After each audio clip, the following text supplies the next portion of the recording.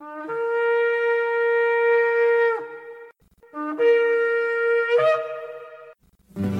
I've had enough of this world and its pleasures. I will arise and go forth to the house of my God. I will arise and go forth to the house of my Father. I will arise and go forth to the house of my God. House of my God.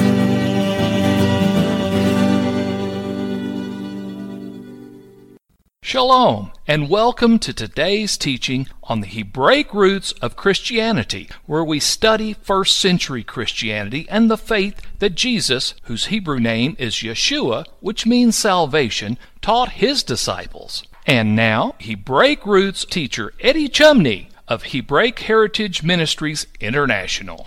Shalom. I'm Eddie Chumney of Hebraic Heritage Ministries, and we welcome you to today's teaching on the subject Paul's life and letters, for or against Torah. This is part 9 of the series.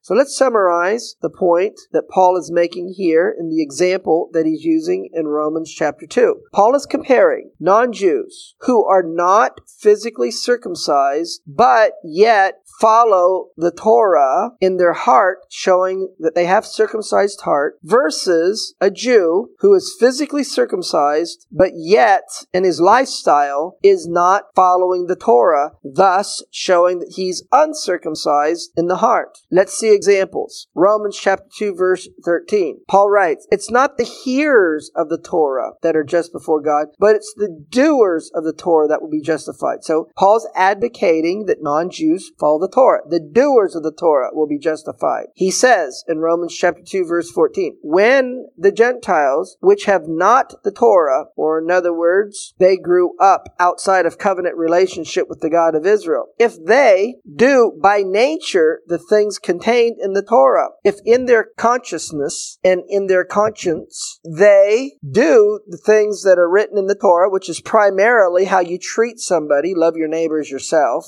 "if they conduct their lives in a morally upright way," which is the heart of the Torah, that is, doing the things contained in the Torah, do they not in doing so, Romans chapter 2 verse 15, show that the Torah is written in their heart? You see, the Torah written in our heart is the will of God. In Psalm in chapter 40 in verse 8, "I delight to do your will, O my God. Yes, your Torah is within my heart." So the will of God is the Torah written upon our heart. And in Paul's example in Romans chapter 2 verse 15, he's speaking of a non-Jew who's demonstrating that the Torah is written in his heart. Now the Torah written in our heart is the new covenant. Jeremiah chapter 31 verse 33 and Hebrews in chapter 8 and verse 10. Paul continues in this comparing and contrasting the non-Jew who shows that the Torah is written on his heart and is not circumcised versus the Jew who is circumcised and does not follow the Torah. Romans chapter 2 verse 17. "For behold, you are called a Jew, and you seek to follow the Torah, or you rest in the Torah, and thus you make your boast in God, that you're truly following the God of Israel." Then he says in Romans 2:23, "You that boast of the Torah, through breaking the Torah, don't you dishonor God?" Romans 2:25. "For circumcision," here he's talking about physical circumcision, "only benefits you." Now what is physical circumcision? According to Genesis 17:9 and 10, it's a sign of an established covenant relationship wherein you have been made righteous by faith and trusting in the God of Israel. That sign of the covenant, the physical circumcision, only benefits you if you keep the Torah.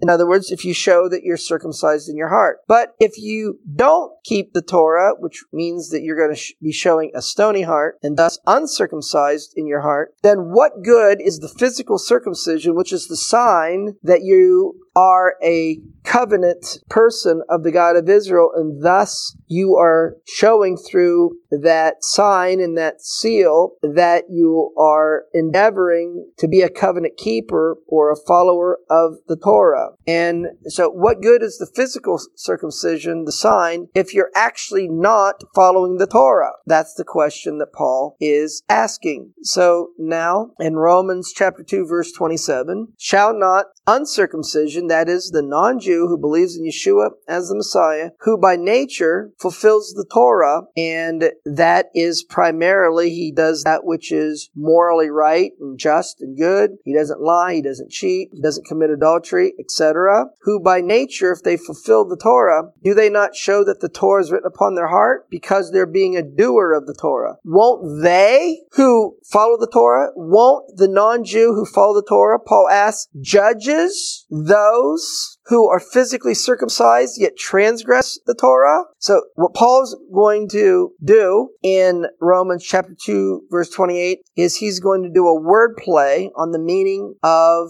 the Hebrew word Jew, which in Hebrew is Yehudi. And a Jew or a Yehudi means a praiser of God. We can see this from Esther chapter 2 verse 5. Now in Shushan, the palace, there was a certain Jew whose name was Mordecai. The word Jew is the Strong's number 3064, and it's the Hebrew word Yehudi. And Yehudi comes from the Strong's number 3063, which is Yehuda. And so somebody of the tribe of Judah, that is a Jew. In Hebrew, he's Yehuda. And Yehuda comes from the Strong's number 3034, which is Yada, which means to praise or give thanks to God. So a Jew means a praiser of God. We can see this association in Genesis chapter 29, verse 35. It says in she, and here it's speaking of Leah, conceived and bare a son, and Leah said, now will I praise the Lord, and she called his name Yehuda, a praiser of God. So Paul is doing a play on the meaning in Hebrew that a Jew means a praiser of God when he writes in Romans chapter 2 verse 28, for he is not a Jew, which means a praiser of God, which is one outwardly. So one that praises God isn't just somebody that is physically circumcised, who also doesn't follow the Torah. Neither is that circumcision which is outward in the flesh. So a praiser of God isn't one that's physically circumcised and doesn't follow the Torah. But he says in Romans 2:29 that a Jew, a praiser of God, is one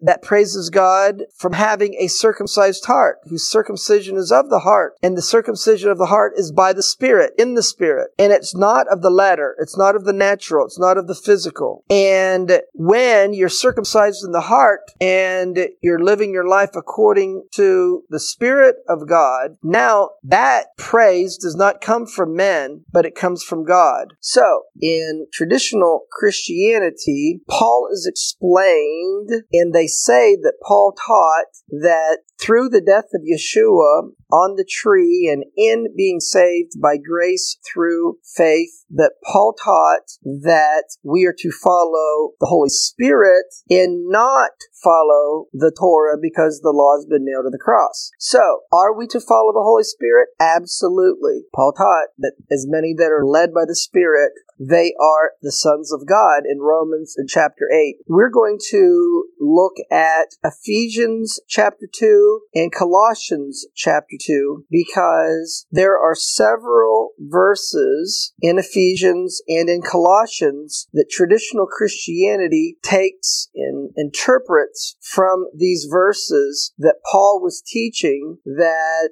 believers in Yeshua who are saved by grace through faith are not to express their faith in Him by following His Torah. And what we're going to be looking at then in Ephesians is Ephesians in chapter 2 and verses 14 and 15, which reads, for He is our peace, and He has made both one, and He has broken down the middle wall of partition between us, and having abolished in His flesh the enmity, even the law of commandments contained in ordinances, for to make in Himself of the two one new man, so making peace. And then we're also, in conjunction with these two verses, we're going to look at Colossians chapter 2, verse 14, which reads, blotting out the handwriting of ordinances that was against us, which was contrary to us, and took it out of the way, nailing it to the cross. And in conjunction with this verse, we're going to examine the meaning and the understanding of Colossians chapter 2, verse 16. Let no man therefore judge you in meat or in drink or respect of a holy day or the new moon or of the Sabbath days. Verse 17, which are a shadow of things to come, but the body is of Messiah. And so these couple verses in Ephesians 2 and Colossians 2 are often quoted as proof texts that Paul was teaching believers in Yeshua as the Messiah that because they're saved by grace through faith, that they're not supposed to follow the Torah. So let's examine Ephesians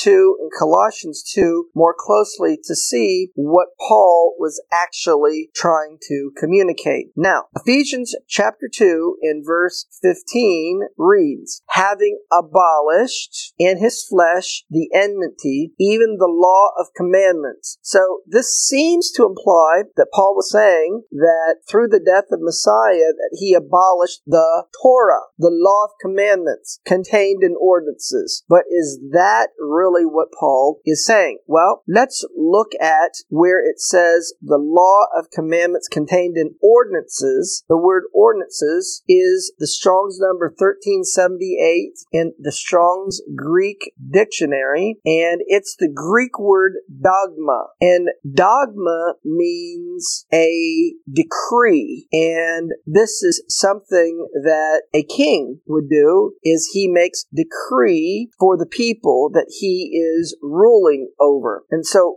what Paul is saying is being abolished is man-made doctrines and decrees that are contrary to Messiah and the teachings of Messiah. And what was Paul referring to here as man-made doctrines and decrees? It ultimately is a reference to the Pharisaic viewpoint of the God of Israel and as they saw the Torah. And as we've covered in this teaching on Paul and his life and his ministry, that the Pharisees and the rabbis, that they had decrees of the rabbis, which the rabbis taught were binding upon the people, that they say the reason why they were binding upon the people is because God gave the authority for the rabbis to make decrees and rulings regarding the Torah. Therefore, the Pharisees, the rabbis teach that the rabbis' rulings, they are the same as written scripture. And as has been explained in this teaching, that Paul himself, he grew up in learning the Bible through the eyes of the Pharisaic perspective. And when he met Yeshua on the road to Damascus, he had to reevaluate everything that he had been taught. So in order to do that, he had to get away and be by himself for a while and allow himself through this now revelation of Yeshua being the Messiah, and with the help and the direction of the Holy Spirit, to reevaluate what the Torah and the Scriptures are teaching and saying. And so that's why Paul went from city to city as he traveled from place to place, as we're told in the book of Acts, that he went to synagogues where there were both Jews and non-Jews who were following and expressing faith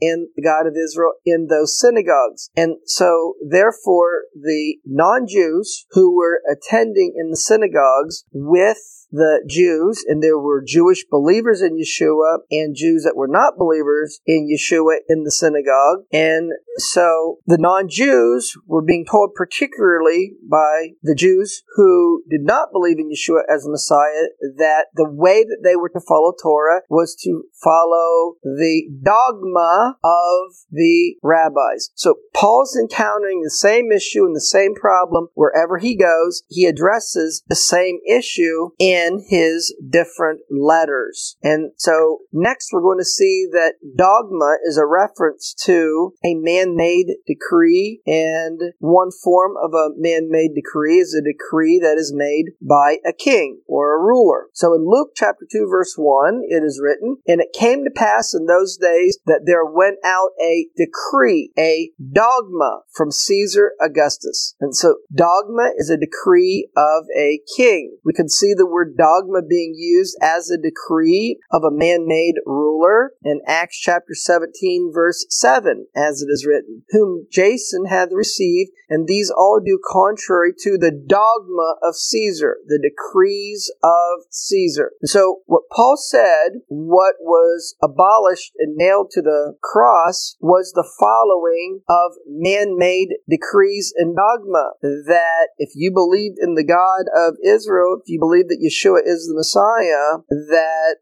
you were not to follow man-made decrees that comes from the rabbis, and when they are contrary to written scripture, but you are to be led in your faith by the indwelling Holy Spirit, which Paul taught that those who do, they are the sons of God in Romans chapter 8 and verse 14. And so the issue that Paul is addressing in Ephesians chapter 2 verses 14 and 15 is the same issue that he's addressing in Colossians chapter 2. And in Colossians chapter 2 verse 16, it says, "Let no man judge you." And so, taken out of its context, this verse has been interpreted in traditional Christianity to mean that if you do not keep the Sabbath and the festivals and the new moon, that you're not to be judged for not doing so. And the reason why you're not to be judged for not doing so is because, verse 17, it is taught and explained, they're just a shadow of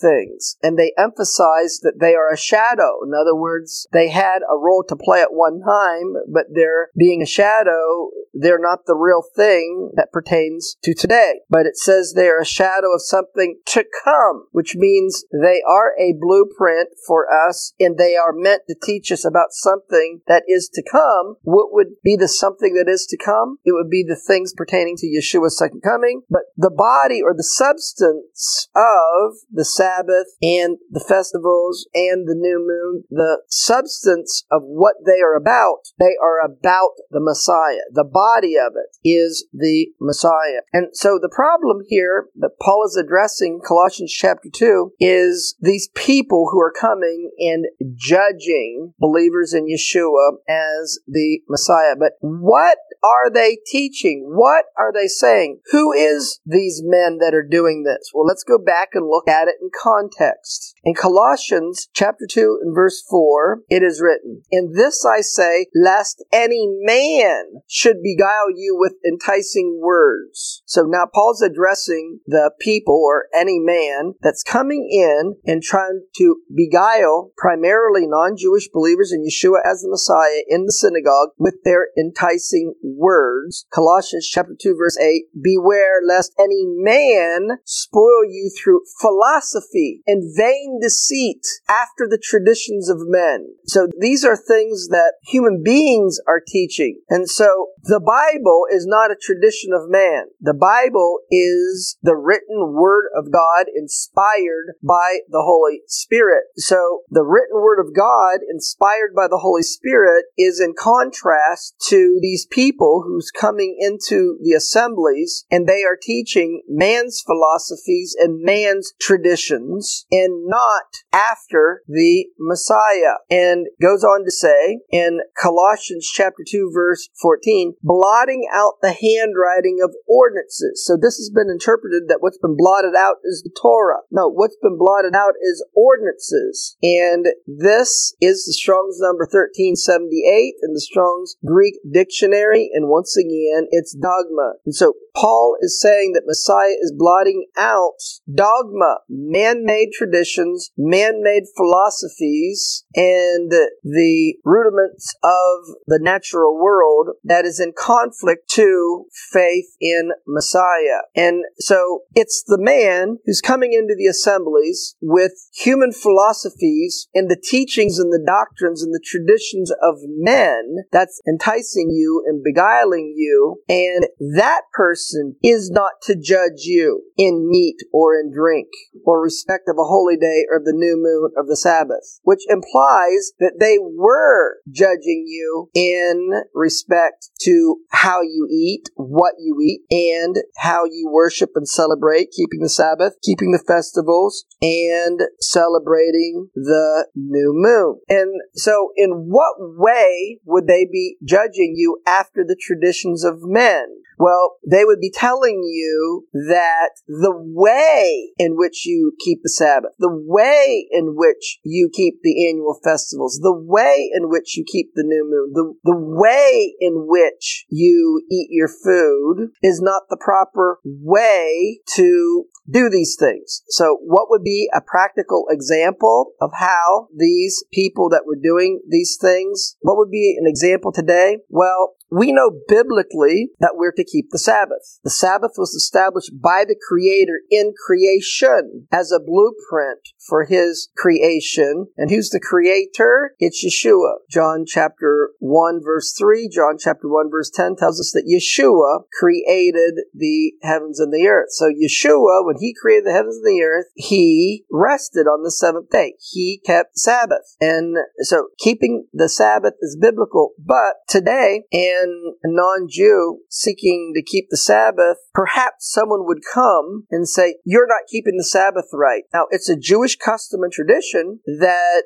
as the Sabbath arrives, that you're going to distinguish between the arrival of the Sabbath and the 6 working days, and you're going to do that by lighting 2 candles, and you're going to be saying certain prayers, and so that is a Jewish custom. So if somebody would come to you who may also be keeping the Sabbath just like you and say, you're not keeping the Sabbath right because you did not light 2 candles to start the Sabbath. And actually, in Jewish tradition, you light the 2 candles 18 minutes before the sun goes down. So if they came to me and said, well, you're not keeping the Sabbath right because you didn't light 2 candles 18 minutes before the sun goes down, well, this is a custom of the Jewish people from the teachings and the influence of the rabbis. So it may have cultural meaning, but it's not biblical commandment. And so it was those who were influenced by the Pharisees in rabbinic Judaism that were judging the non-Jews regarding their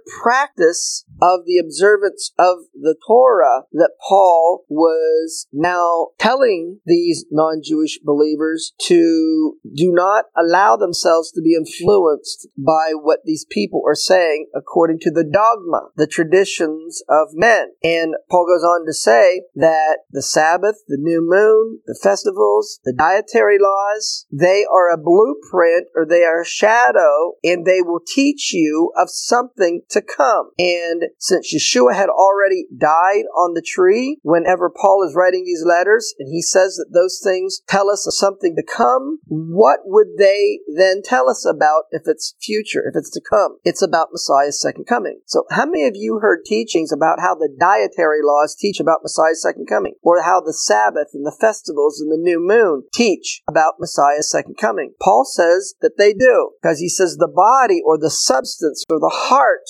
of the Sabbath, the new moon, the festivals, the dietary laws, the heart of what their purpose is to teach you about the Messiah. So in order to show that this is the context that these men were doing coming into your assemblies, Paul goes on to say in Colossians chapter 2 verse 20, well, that's going to conclude part 9 of the series on the subject, Paul's life and letters, for or against Torah. Shalom in Yeshua the Messiah. Amen. Thank you, Eddie. This is Stephen Morgan, and all of us here at Hebraic Heritage Ministries pray that you have enjoyed today's teaching. If you've been blessed, will you help us to share this message with others? Hebraic Heritage Ministries is supported by your generous financial gifts. In order to help you in your studies and to help us share this message with others, we are offering today the DVD Yeshua the Lawgiver for free for a love gift of any amount to the ministry. Hebraic Heritage Ministries also offers a monthly discipleship program. If you are interested in starting a fellowship group in your area, let us know. We would like to help you. Please contact us for more details. Our website is Hebroots.org. That's Hebroots.org. We would like to hear from you. Please send us an email. Finally, in order to take advantage of today's free offer, please mention this product offer and please mail your love gift to Hebraic Heritage Ministries, P.O. Box 81, Strasburg, that's Strasburg, Ohio 44680. Until next time, may Yeshua richly bless you.